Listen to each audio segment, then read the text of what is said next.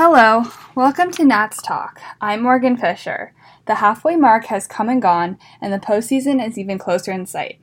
The Nationals have shown themselves to be a high contender this season, with tons of players having MVP caliber seasons, not to mention the tremendous displaying of talent at the All-Star Game in Miami. The Nationals are also in third place in the MLB Power Rankings, only behind the Dodgers and the Astros, and the Nationals also have a record of 59-38. The second team in the NL East behind the Nationals are the Braves, who are 12 games behind the Nationals. So obviously the Nationals basically already have the division locked in. But still, with all that star power, the Nationals still have obvious problems they need to sort out before the playoffs begin. With tons of trades taking place, here are a few of the players that have been acquired by the Nationals. So, in a trade with the Athletics, the Nationals have acquired relievers Sean Doolittle and Ryan Madson.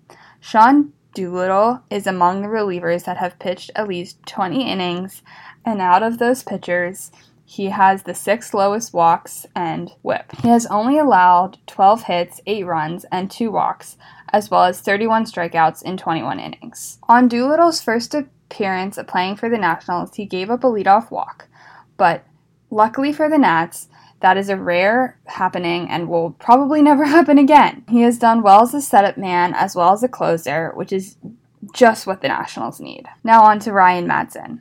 He is a 2-time World Series champion and is currently in the best season of his career.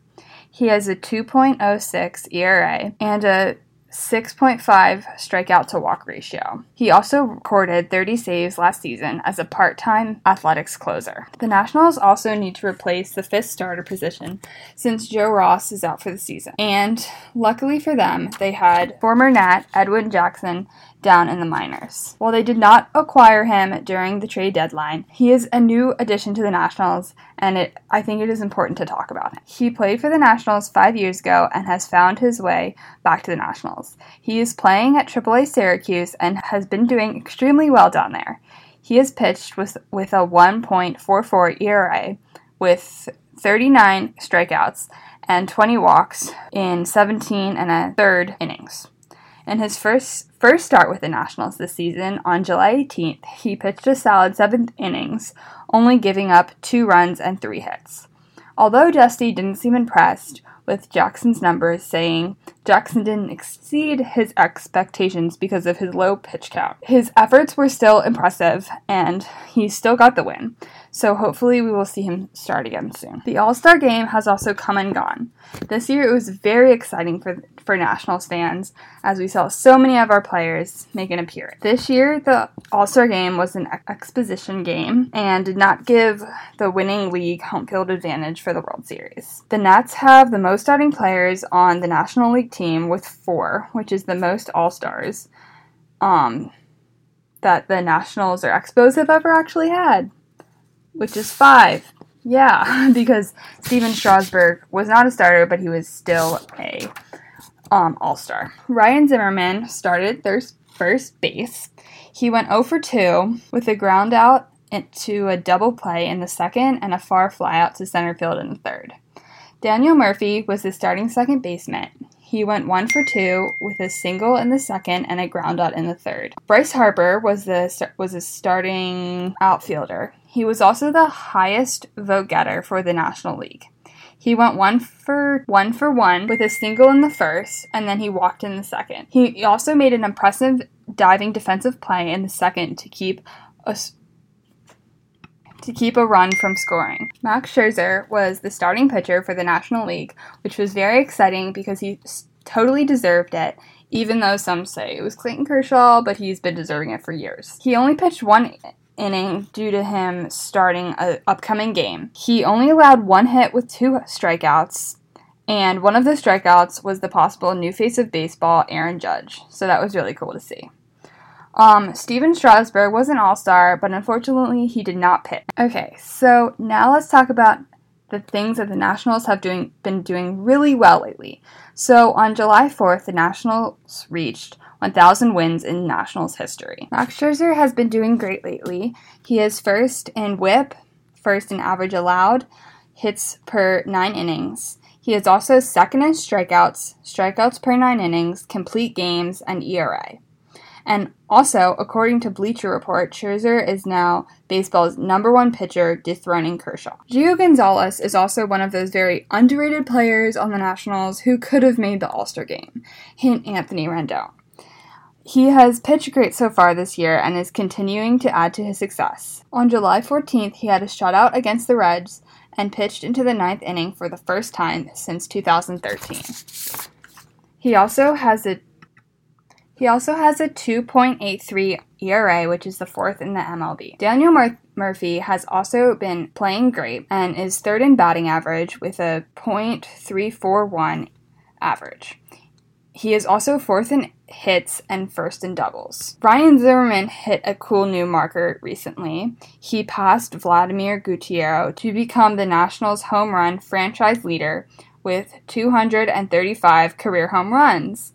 He passed Guerrero on July 17th. Unfortunately, he hasn't been playing as well as he has in the beginning of the season. He only has a .318 ERA, which is still great, although he has gone down a bit. And, of course, what would this list be without mentioning Bryce Harper? Bryce Harper has been showing a bit why he was named the MVP in 2015. He has even been brought up in MVP season buzz. He is top 5 in runs, on-base percentage, slugging percentage, on-base slugging, RBIs, and total bases. On July 14th, he hit 2 home runs, which makes him have 14 multi-home run games in his career. He is also currently in a 15-game hitting streak. So earlier I mentioned Anthony Rendon being one of those underrated Nationals who should have made the All-Star game. The week after the All-Star game, he was named the NL Player of the Week, the first week of the second half. He currently has a .314 average, 99 hits, and 20 home runs. The Nationals' offense has also been doing really well. In a series against the Reds, the Nationals scored a combined 29 runs in that series. It was a 4-game series.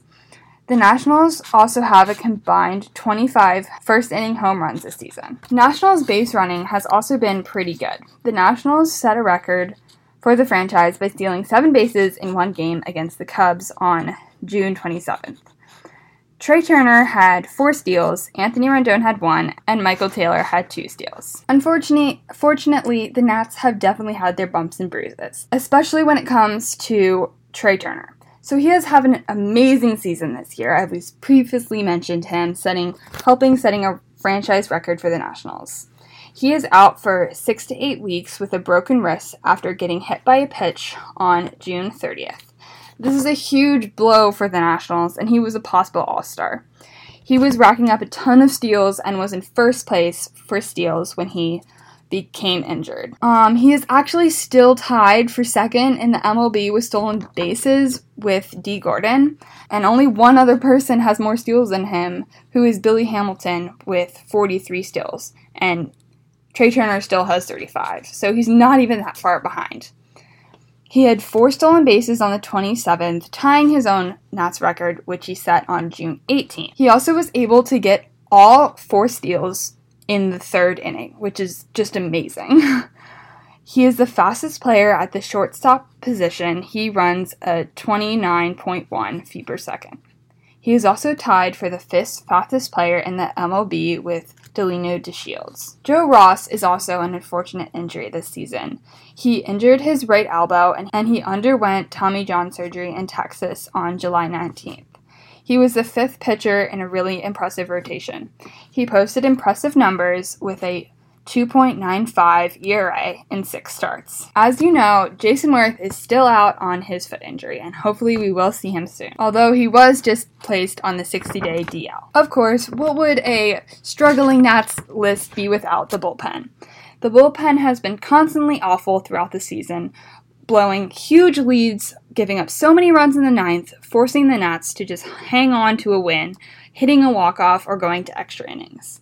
The Nats have made some strides to improve this category by signing a couple of relievers to improve the bullpen, like, as we mentioned earlier, Sean Doolittle and Ryan Madsen. The Nationals need to come up with a long-term solution, perhaps signing a good, reliable reliever in the offseason or a long-term for the long term, or at least for a whole season.